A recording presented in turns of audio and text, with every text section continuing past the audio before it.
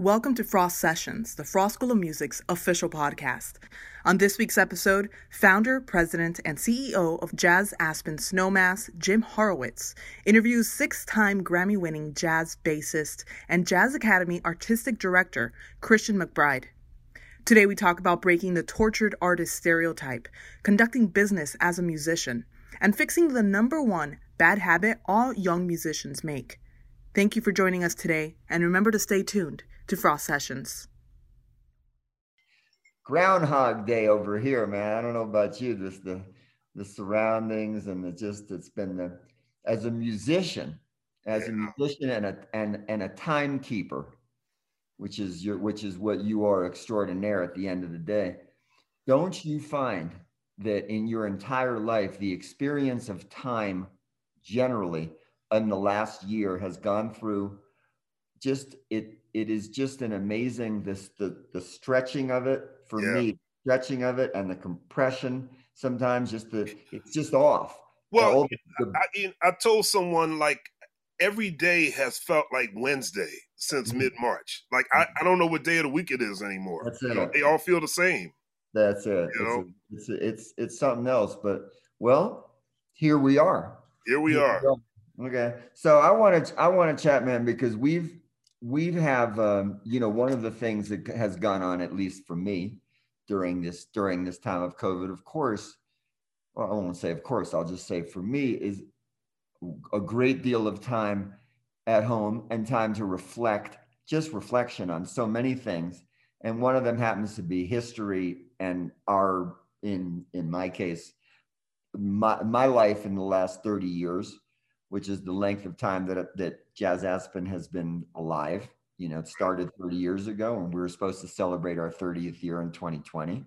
So now we're going to try it again this year. But when I look back at history, and jazz is a beautiful music in that way, the fact of the matter is you are one of the artists, there's only a handful of people I could probably I can count on probably one hand that I have interacted with personally and professionally over almost that entire time. In your case, I think you were here first, I believe, in the mid-90s, around the time that Ray was here. It was late 90s.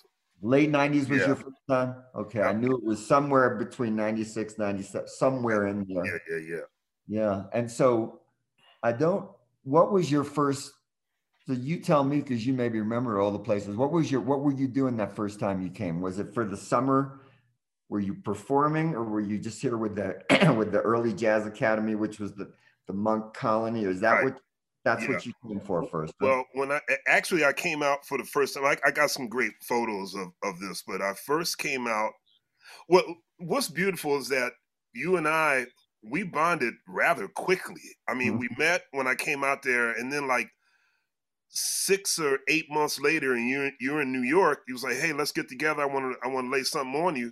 Right. And you offered me the artistic director position. Right. And so that was in 1999 when I first came out. That makes sense. And then it was starting the next year in 2000. Right.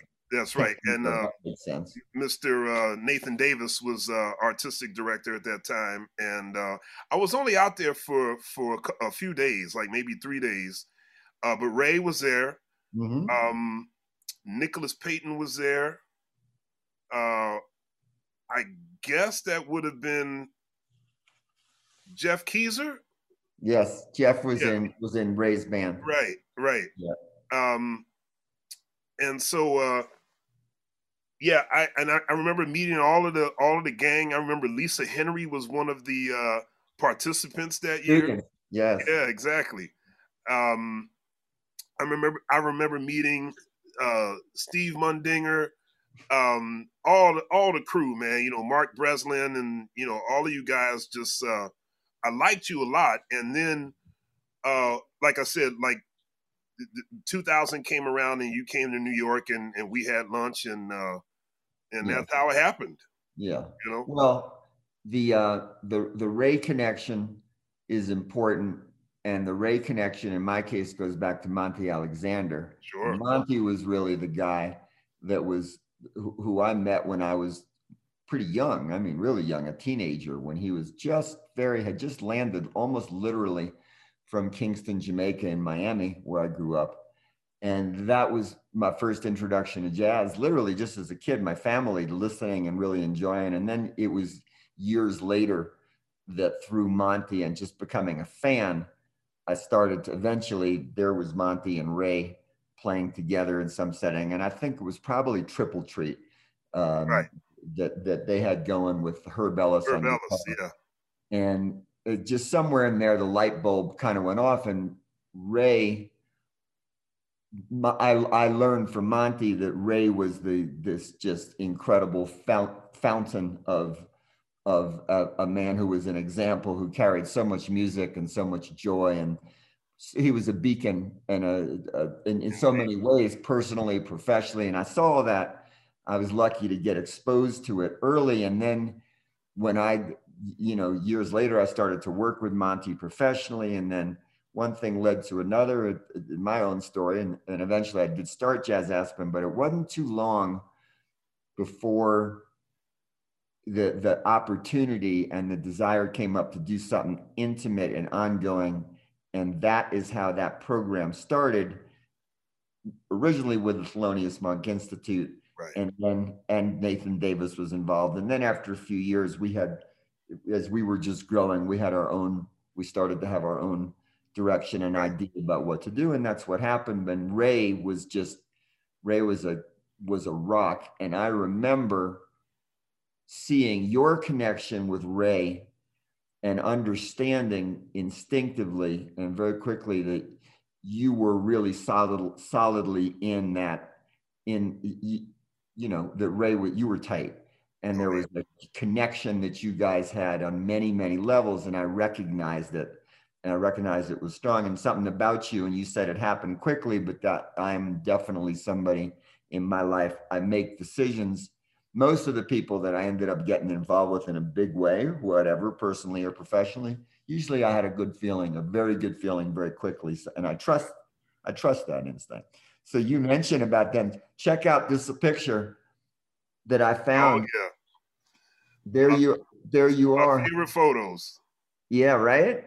Yeah. For our friends out there, this is in the basement of a hotel in Snowmass called the Silver Tree, where we started doing these amazing shows. And this was one of those first times when Christian was there. I love Diane's face. Like, Herbie, what are you playing over there? And anyway, so many beautiful moments. There's another version of that picture of me playing the piano. Oh, yeah. And Herbie looking at me going, really? Like, Christian, what are you playing? That's so. I remember that was we were rehearsing for one of the galas, and E.J. Strickland, who was a student that year, played drums with us. Mm-hmm. And I've had nothing but some wonderful memories being involved with the family at Jazz Aspen. In fact, many of my band members have come through that program. That's, I always think of, I've always thought of Jazz Aspen as sort of like the AAA, you're a baseball fan. I don't know baseball as well as you do, so tell me exactly what that means. What that means. That's like the last level before you go to the big leagues. So there's single A, there's double A, there's triple A, and then the pros. So I feel like most of the musicians that I've met there, many of them are at AAA status already. That's how I met Warren Wolf, the Strickland brothers. I remember when Gretchen Parlato was a student there. So Christian Sands, I knew Christian already, but Ulysses Owens Jr., so many great musicians that have come through that program. And by the way, you say that program, and some of the people who may be wherever they are, that program is the Jazz Academy, that's JAS for Jazz Aspen Snowmass, in association now with the Frost School of Music at the University of Miami, which is why we're here talking Frost Sessions. An interesting evolution of the collaboration that you're talking about, of keeping the tradition of this amazing music going. And you just dropped so many names there. not dropped, but, mentioned people that are, and I can think of, there are so many. Sarah Gazarek is a singer that I remember who came here. And then the people that have taught, it's been quite a carousel. Well, tell me what you see. I wrote some things here to ask you about. So we first started, let's just say it's roughly 20 years, 99, 2000. So that's a nice piece. That's like a generation. Right. So what do you see from where you are and were in this beautiful picture, probably 20 years ago? And now, how would you say that the traditions of the passing down, jazz has a very unique history in the music that we know that's very particular, with its very strong history and different styles and its traditions. But tell me, from your vantage point, what's different from the process of how the older and younger musicians collaborate, work together, pass it down, and what's not different? And tell me, how does it look? I think it's a really nice, it's a nice balance, because one thing that's obviously way different now is the technology. In 1999, there was no Spotify, there was no high-speed Wi-Fi. You know what I mean? There were no iPhones. There was no instantaneous grasp of information. And so I think the tools that we had at that time, we did the very best with them that we could. And the musicians that came through the program, they had a wonderful time. Now you got this incredible technology where you can learn things at lightning speeds. The information that you can take in is incredible. I can't imagine what it would be like being 16 or 17 years old now and having never lived my life without an iPhone or without high-speed internet. You know what I mean? So, to think of like, what do you mean, people are like, kids are like, what is this? A record? What's a record? You know what I mean? How do you make music from that? How do you listen to music from that? So, so technology is way different, and the way that we take in this information. But the one thing that has not changed, which I don't think will ever change, no matter how advanced the technology becomes, is this is an oral history, as you mentioned before. That really is sort of the core of jazz, or any sort of folk tradition. Me getting a chance to spend time with Ray Brown. I had a bunch of Ray Brown recordings, as you did. I saw Ray Brown on videos and listened to him as much as I could. But yeah, but then to spend time with him, you know what I mean? And there's been a lot of I think most older musicians, especially now, they can't wait for that moment. They want a young musician to come to them and ask them for some information. You know what I mean? Like, I think of those people like Ray and Roy Haynes, who's still with us, thank goodness. Chick Corea, Herbie Hancock, Diane Reeves, Jimmy Cobb, who just left us last year, Hank Jones. They couldn't wait for young musicians to come to them and say, how do I do this? Can you please tell me a story about something that happened to you on the road or things like that? So that part of the tradition will never change, because that's how you really get the information. I mean, like, yeah, you can listen to Spotify, you can watch YouTube, you can get all of that information, but to actually get it directly from the source, that will never change. How about the audience? Now we have to stretch back. You got to stretch back to pre-COVID, because we haven't been doing live stuff. But you have plenty of record of performing in the last 20 years before this happened. Yeah. Anything you can say broadly about, again, what you've experienced? Anything about how audiences generally, and that could be America versus the world or urban versus anything about, well, I noticed that in broadly, this is what I've seen about how audiences are experiencing what I do or with my band and without some. I'd love to hear your comments. I think if I like to think that I've taken a real deep dive and a deep comprehensive look into sort of the jazz audience over the last half century or more. Mm-hmm. I will say that jazz is a mature music. It's mm-hmm. a mature music in a primarily adolescent culture. You know, America tends to be a more pop-oriented culture. You know, right. And so you have music that takes a little time to unfold. You don't make 2.5 minute singles. Right. You don't make, kind of like dance steps and videos and things like that. So it's a very mature person trying to exist at a at a 16-year-old birthday party. Mm-hmm.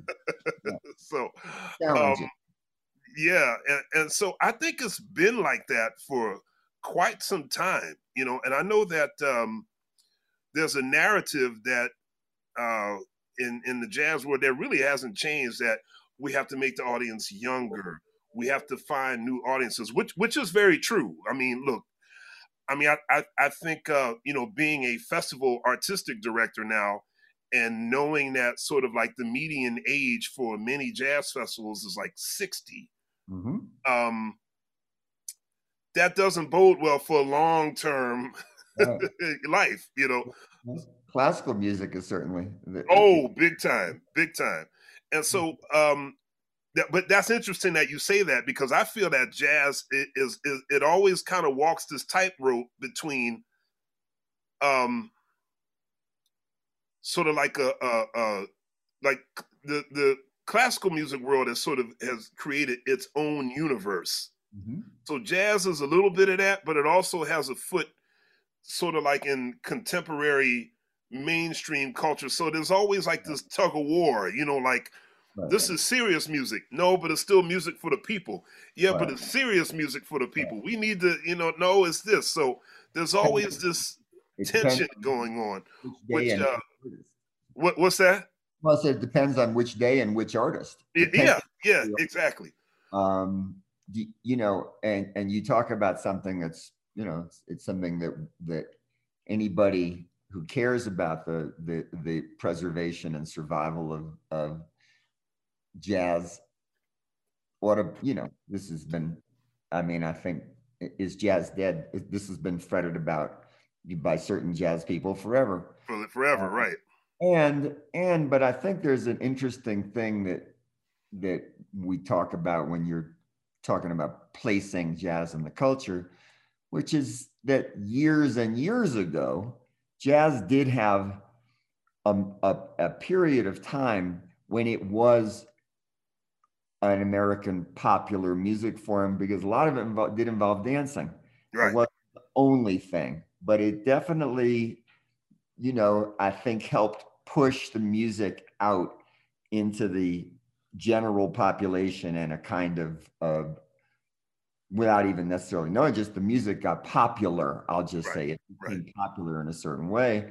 And then, of course, when it got more serious, at the end of the 50s, and then just jazz got into it's really, you must take us seriously. This actually is listening music. Right.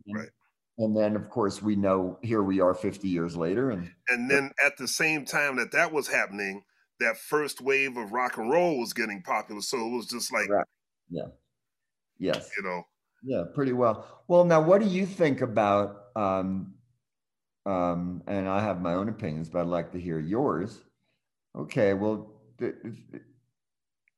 if jazz, and as we look at going forward, and you're talking about programming, which is something that I live a little bit with, and you look out and there's the audience, and you say everybody seems to be 60, they're having a nice time, but I can see what they like, and they're 60 to 80, and that's fine, but they are 60 to 80. Right. So how do you feel about music which is taking jazz and is kind of putting it into a context where it's blending with, whether it's funk or soul or any of the other forms of American music that are more rhythmically driven, perhaps, than melodically driven. But of course, when that happens, you may see, or I'll just say not you may, you will see some younger people. And is that a good thing? You know, what they understand, what they're experiencing overall?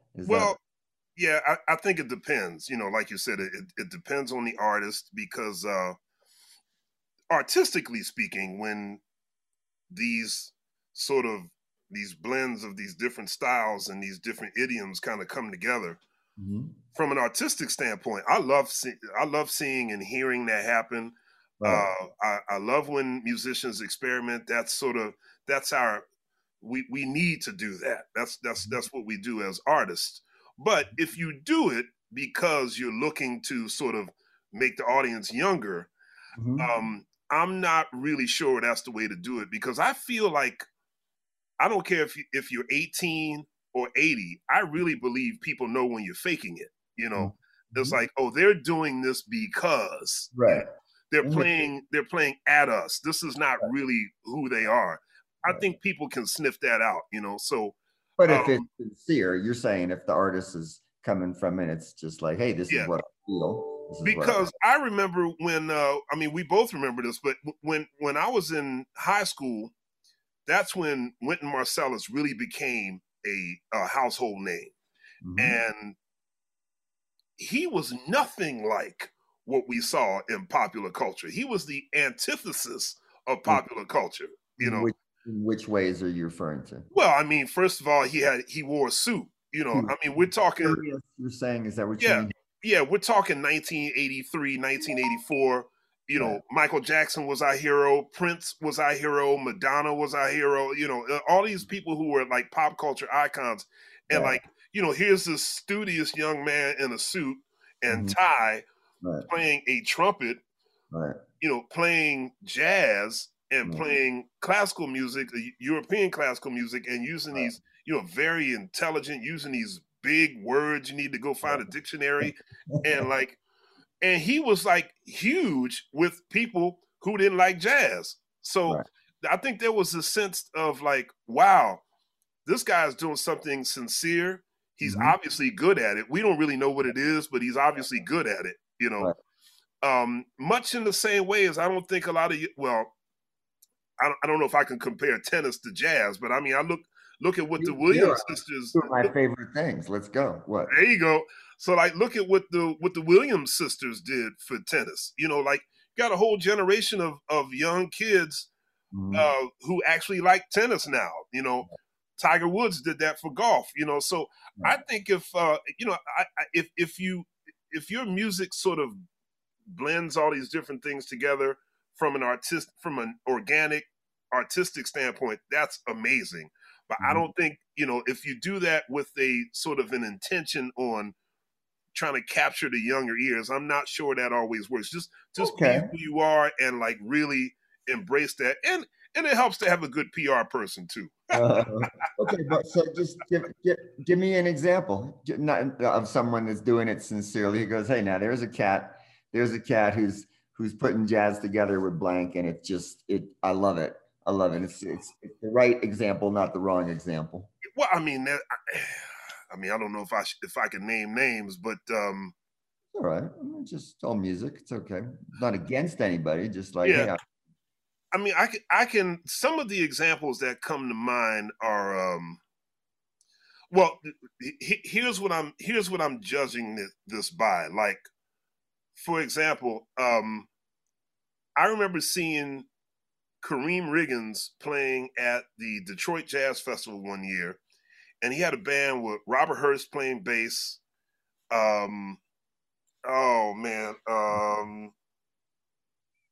Was it Jerry Allen? No, Jerry Allen wasn't. Well, maybe she was playing. I think he had two keyboard players. But anyway, it was a really hardcore jazz group, right? And Common was a special guest. Okay. And I remember thinking, how is this going to work? Because they don't look like they're really set up to do a hip hop kind of thing. Right. And they didn't do a hip hop thing. Common was rapping over jazz grooves. Wow. And that blew my mind all the way open because I'd never seen anybody do that before. Right. They didn't switch it up to go into a hip hop thing when he came on. And what was great is that you had hardcore jazz fans who were there to hear, Kareem play with Jerry Allen and Robert Hurst. But then you had all of the hip hop people there to see Common.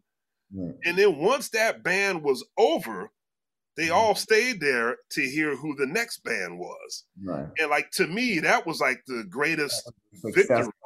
That was yeah.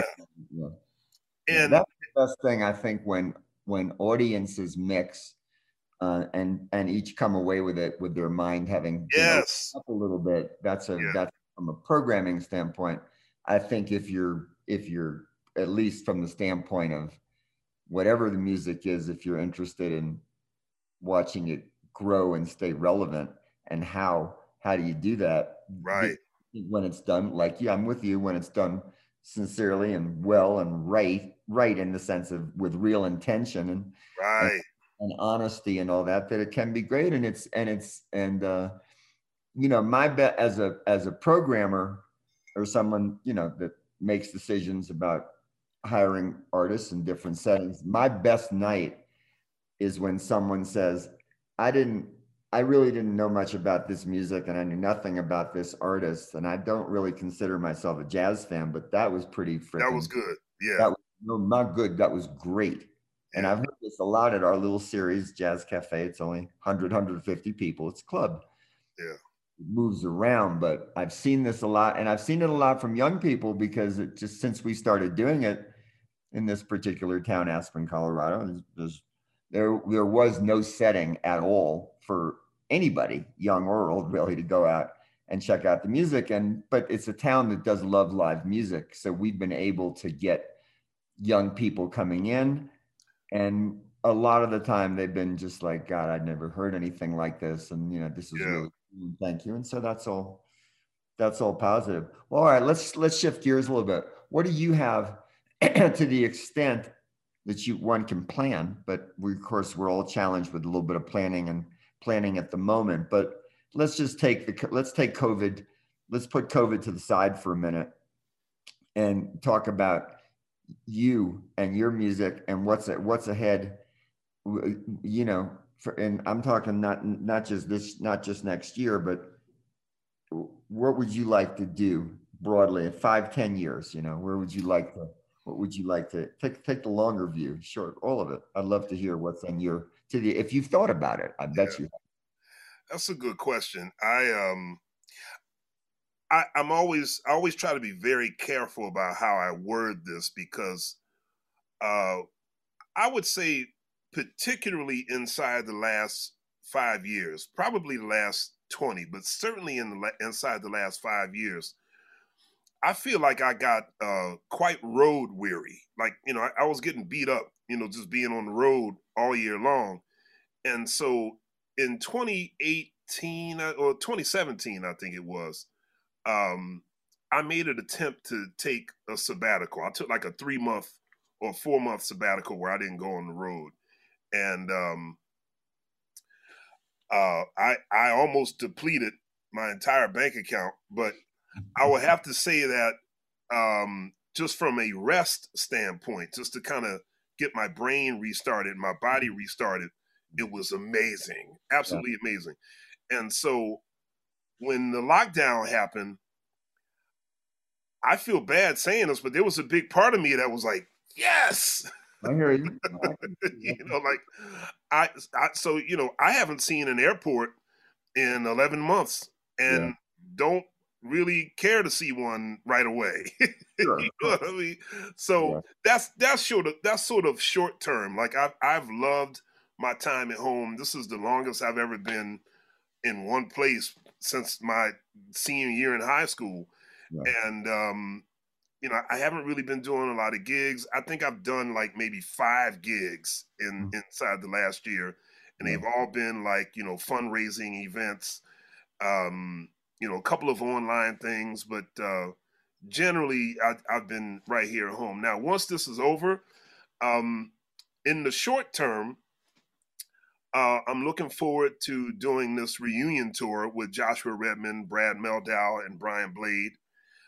We were supposed to tour last year with the release of our last record, but you're planning on doing that just when you can, or do you mean in 2021 or 22? You don't really know. Well, we have all of the gigs that were canceled in 2020 have been moved to 2021, but at this point they're still kind of they may or may not happen. I think most of them will happen. Not sure about the entire tour, but that will take up much of our June and July. And then, as you well know, I'm juggling a lot of stuff with my own groups, my own projects. I have a commission. My first orchestral commission is happening this year. Wow. I got this. What orchestra? The New Jersey Symphony Orchestra. Wow. And so I've been asked to write a movement. This is weird. My first orchestral commission is for a French horn piece. I know virtually nothing. To be performed with a full orchestra? Is that what you're saying? Not a jazz? No. I mean, it'll be orchestra with a rhythm section. Got it. So it'll be jazz-ish, but I will have the entire orchestra there at my disposal. So I'm looking forward to that, and waiting to see what we're going to do with obviously all of the jazz festivals are kind of up in the air. Newport, we're trying to figure out what to do with that, and Montclair, we're trying to figure out what to do with that. NJPAC, everything has been pretty much virtual up until this point. So, but like you said, taking all that away, I don't really know what my mid or long term plan is. I look at people like Chick Corea, and because I've had the honor of working with him now for over 25 years, and I see how prolific he is. He's always writing new music. He's always got some cool project going on with some great musician somewhere. And I just admire his sheer output at this point in his life. It's just like, man, I want to do that, Impressive. Yeah. And, people like Ray Brown, Ron Carter, Ron Carter will be 84 this year. Wow. He looks like he's 50. And he sounds like he's 30. I don't know what he's taking, but I want some of that. Where does he live, in California or East Coast? Oh, Ron's in New York. Okay. Yep. Nice. God bless him. That's good. I know, man. That's good. Well, let's talk a little bit about let's bring it back full circle to what we're doing together, which is the JAS Academy with Frost School of Music. And we've been at it for a couple of years now. Yeah. This year, well, let's just talk about the first part, which is something that I know is near and dear to your heart, and that is big band music. And Jazz Academy has focused its original session, which is the last week of July and the first week of August, and it will be again this year, with a big band that you do a lot of the arrangements for. And then we're adding another 2-week session prior to that, which is going to focus on small groups. And we're kind of looking for some of the finest emerging small groups that are out there, somewhere 3, 4, 5 musicians, different sounds. But again, just seeing what people are doing. This has been a great program for us to collaborate on. But I'd love to hear you talk a little bit about what you've seen just since we started with Frost. And you mentioned earlier, so I'm just going to throw this in, about the difference from 20 years ago with technology and how and the influence on life and music in general. And the Frost has a very, very strong part of their curriculum, which is about the business of music, and how one thing is, or as Ray used to say, romance without finance is a nuisance. Come on, man, that's right. we know that it's easy to love music. It's easy to love music, but to make a living and to make the work, that's work. It's a whole nother deal. And I hope, at least from my perspective, that this program Academy, with under your able direction as well as Frost, we're helping some musicians along. But tell me about what you see in the program and what we've got coming up. Well, Jim, even before Frost came along, I think what you created there in Aspen has been rightfully celebrated. Now, the bigger the better. The more hands on deck, the better. So when the Frost School became involved, they have a legacy of their own. Their whole South Florida, University of Miami, Frost School, they have their own legacy that I'm not really sure people in the jazz community really know. My first boss in New York, Bobby Watson, went to University of Miami. Curtis Lundy, Pat Metheny, Bruce Hornsby, Carmen Lundy, all these people came out of there, And one of their more recent alumni, who I met here in Montclair, New Jersey, Emmett Cohen, has been carrying the torch for the Frost School for quite some time. And to me, Emmett is one of the classic examples of someone who has he's not just looking at the music. And I think that's a hard thing to teach younger musicians, because there's this sort of romantic, it's somehow cool to be the tortured artist. Everybody wants to be the tortured artist. You're not really, I think a lot of young musicians in their mind think, I don't have any gigs. That's cool. I don't have any money. That's cool. But that means my music is like full of soul. It's like, I live with 6 other people. Oh yeah, that's the way it's done. The struggle, like there's like this great, there's integrity in struggle. So you make yourself struggle so you can feel like you got this integrity or this deep power in your music. And I'm not sure that that's really smart, because like there are ways that you can have your musical integrity and not have to struggle. I mean, look, I think of Miles Davis. I mean, what musician had deeper soul or more impactful in the things that he created in this music?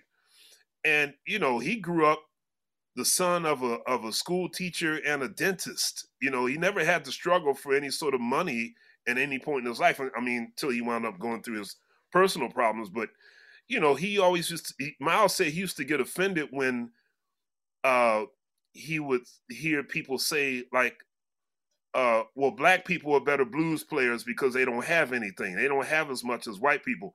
And Miles Davis would say, excuse me, what was that?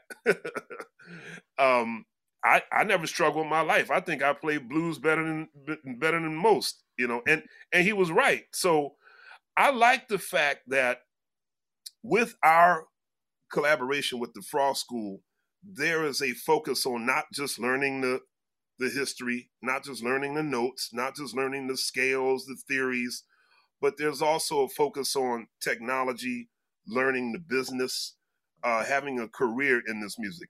And as you well know, my man, Ray Brown, he was all about that business. Yes. He played bass better than anyone else, but he was all about that business. No, he was. Ron Carter the same way. Chick Corea.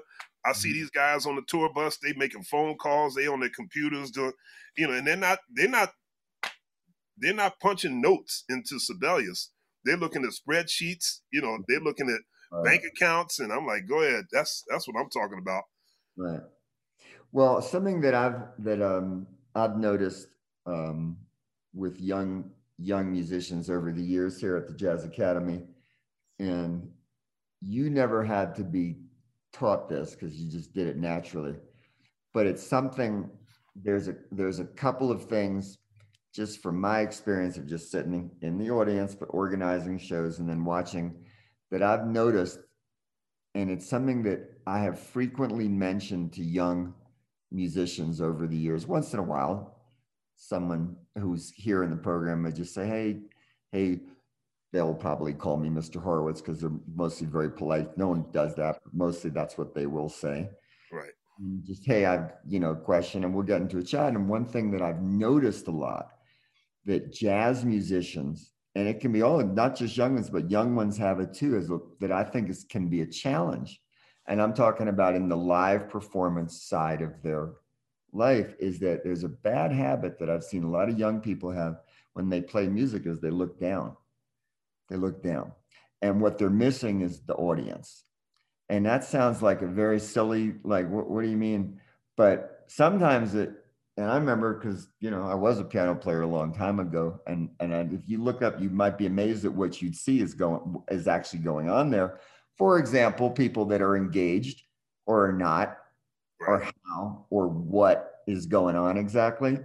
But thinking about, people like Ray and like you, there is that, and it's something that musicians have to remember, and they don't always, is that connection.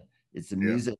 The music, it feels like when you're playing it, it's something it's yours, and you're creating, and you hope to create it with other musicians, which is a great joy. But the business of music has to do with connecting you with other people.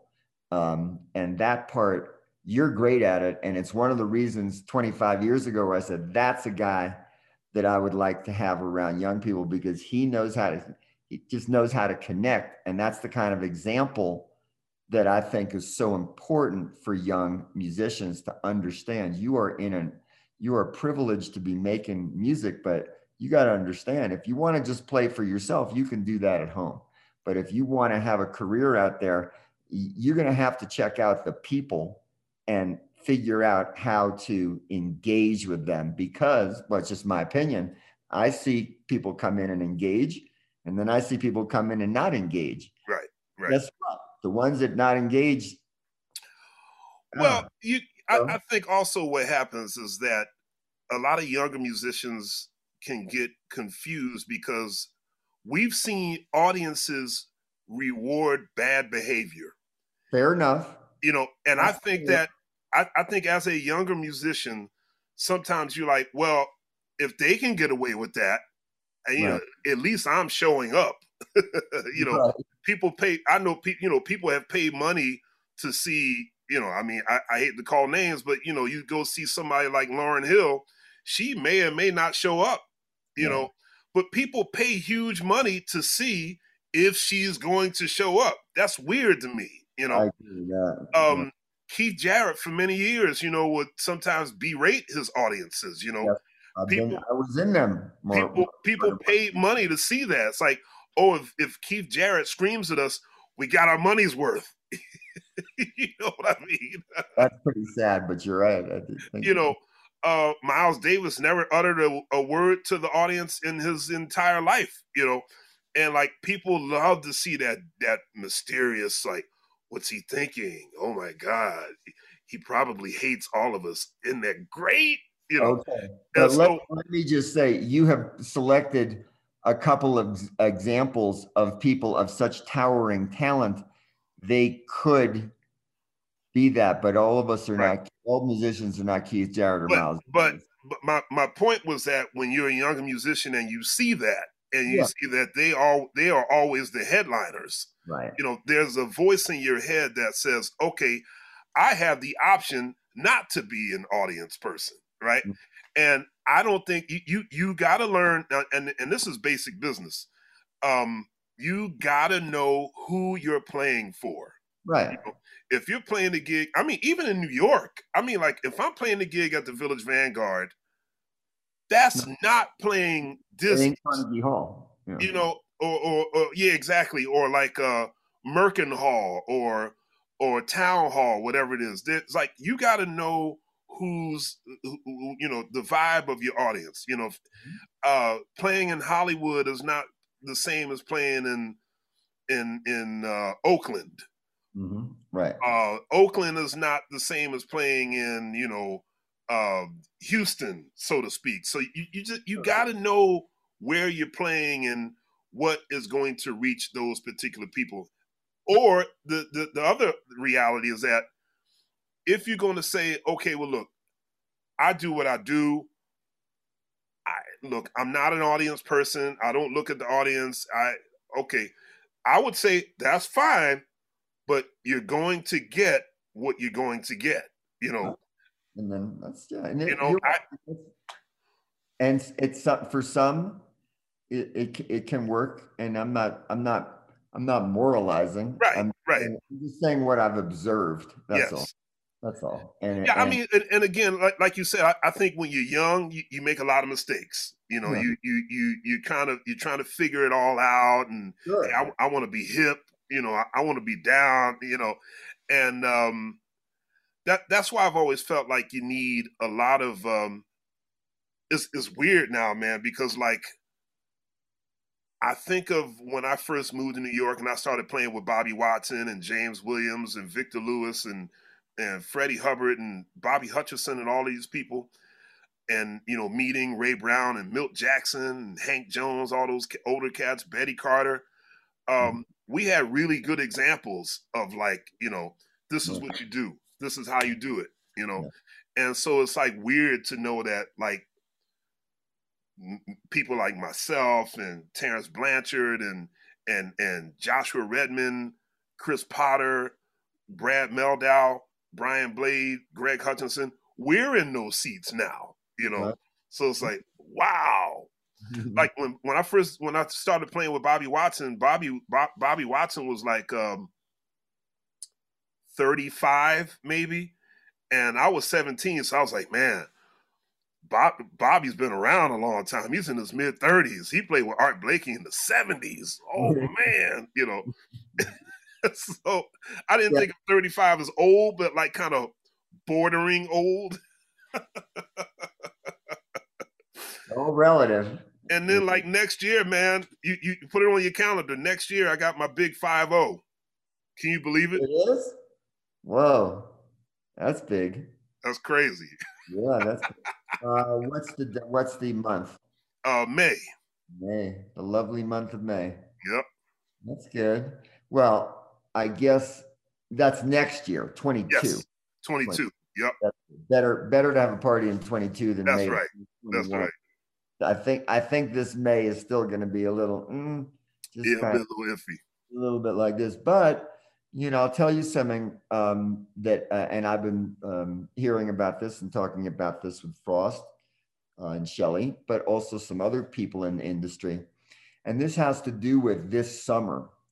And I'll just put this out, and I don't know how much you've heard about it, but I'll put it out there. That's something that we're really thinking could have quite an impact.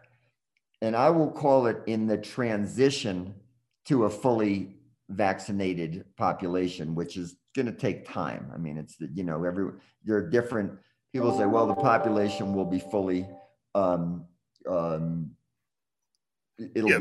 be fully vaccinated. By something such as that. But in the meantime, while we're getting there, there's something there's been a lot of progress made in, and you hear a lot less about it on the national news than vaccinations, which is accurate rapid tests. And what I've been talking to people about in the industry, and this will impact what we're doing, and what everyone is doing, is that there are, as we speak in January of 2021, there are countries and tests right now where you have a test that's very, very, very accurate, you know, 98, 99%. And it's not expensive. It's only 10 or 15 bucks. That's relatively speaking, not overly expensive. And the results are back in 5 or 10 minutes. We think, and I've been talking to people that think, hey, this is January. And if they've made this much progress and along comes the summertime, and the answer is, hey, thank you, John Doe, for buying a ticket to the show. Right. Please note, when you arrive, you have two choices. You either have to show that you got your test within 48 or 72 hours and it was negative and you show it, and if you couldn't get it together to say, we're testing you here, but nobody's going in. And the reason for that is that the people who do go in can have confidence they're not going to get sick and die as a result, nor do they have to stay 8 feet away because everybody there is tested negative. Now, some people are going to say, well, it's not foolproof. Well, nothing is foolproof exactly in total life. You could also, even if you were vaccinated, you could get killed by a drunk driver the next day, you know? So, but I don't know if you've heard about this, but I've heard about it. And I think that, like I say, for this summer, particularly when we're probably coming out of things and the level of vaccination is much higher and all of that, but that still this hunger to get back together will be that's the push one way, and the other is yes, but how is it safe yet, or how safe? And our answer, well, in a manageable environment, we think it is safe enough. And I was talking to the doctor on the local county health board who said, we agree with that. And we will probably, by the time guidelines come along. So I don't know if you've heard about that. I think it's something that's hopeful for, and we did this with the Jazz Academy last summer. Granted, only 20 to 25 kids and 5 faculty, but we tested all the time, all the time. I mean, absolutely. I mean, the protocols are going to be, as I mentioned before, we're trying to figure out what we're going to do with Newport this year, and as well as with Montclair. So we've heard the whole thing about the accurate rapid test.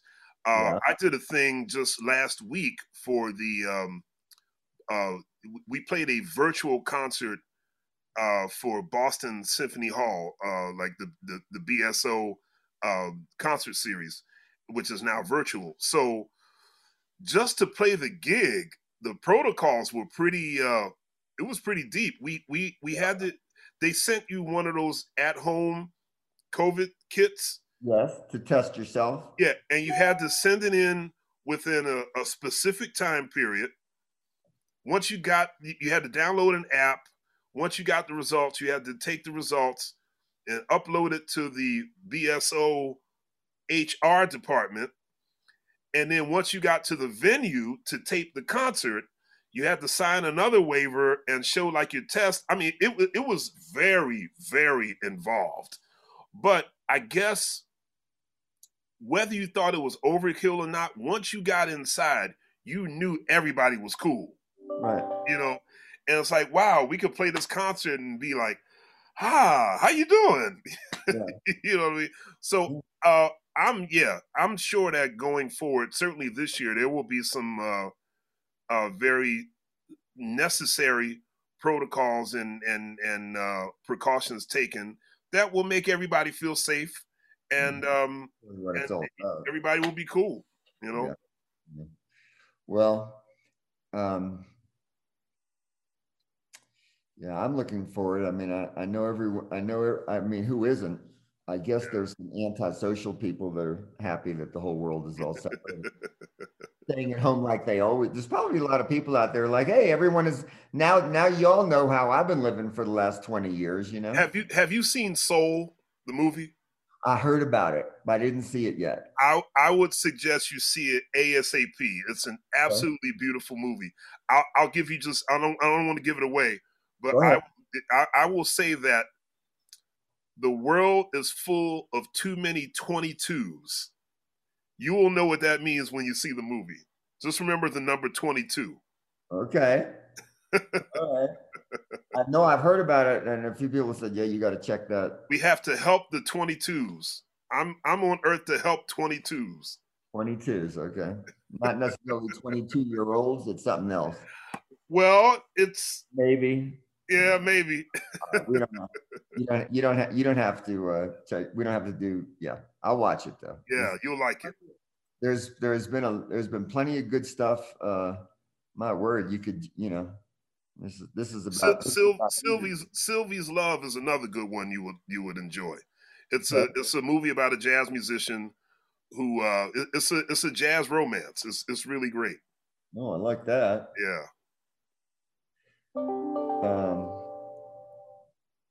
Oh, it's been busy. Let me ask you something. Yeah. Because we're getting, I think they wanted us to I think this is supposed to be about an hour, and I think we're getting there. Any just anything that you feel that you just to share going forward, that why and how, if you think that COVID has just changed the just that things will never quite be the same around live music. I don't mean to be never, because never is an awfully long time, but the profound changes that you think this is going to wreak in a, if you had to say, well, I really think that such and such is inevitable as a result of this. So is there anything that Yeah, well, I think one thing that has changed, well, one thing that's not going away, I have a feeling that the whole virtual option will stay. Okay. I think if venues kind of want to stay relevant or stay contemporary, they will keep some sort of a pay-per-view element, for lack of a better term. So pretty soon you'll be able to buy a ticket to watch a set at Ronnie Scott's in London. You'll be able to watch a concert at Tokyo Symphony Hall while it's happening. I mean, you'll have to wake up at 8 o'clock in the morning, but I think that element will stay around. That's something that COVID has brought.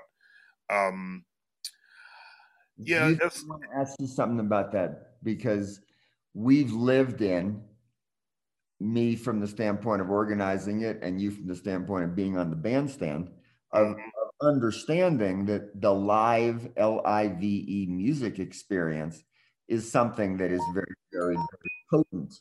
It's very potent. It's very particular. And it's why a lot of music has survived, because it doesn't only exist when it's transmitted electronically or technologically or via some other thing. So and what you're saying is, well, the virtual element will be there. Yeah. You just try and here. I think we'll be together again. Okay. Yes. But do you think generations from now that over time people will just become less, it'll just become normal? Like, yeah, I might go. No, I think I'm just going to stay home. I got my surround sound and I'm just going to watch it. It's no, really, honey, who cares? Let's just fire up the Barbie and we can watch Christian from home and I don't even have to get dressed. Right.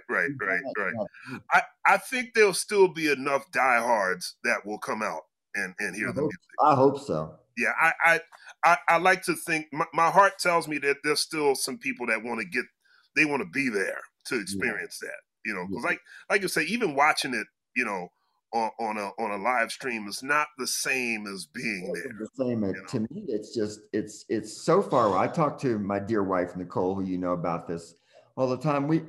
We've been lucky in that we've had this series. It's a little bit, it's not the Vanguard or nothing like that, but we've had a series here that's been going on for 10 years now.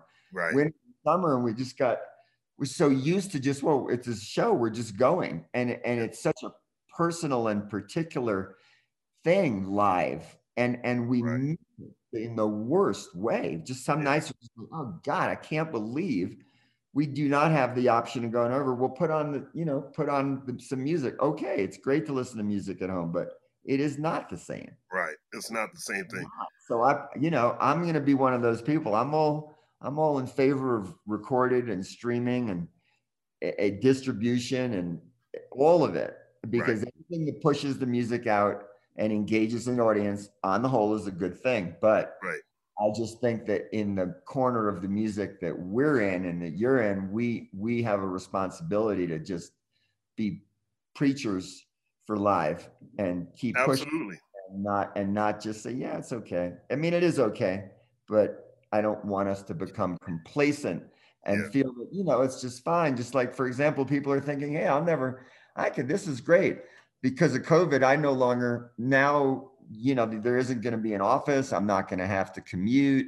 This is great. Well, that part of it is great, but part of being isolated from human beings is not great. And you don't collaborate the same way, and you don't have friction. And there's all kinds of stuff that doesn't happen when you are physically isolated. And so my parting shot is, we need people like you who have that gift to keep pushing the audience and the other musicians to the value and how important it is, and how COVID has reminded us what we have lost in that live connection.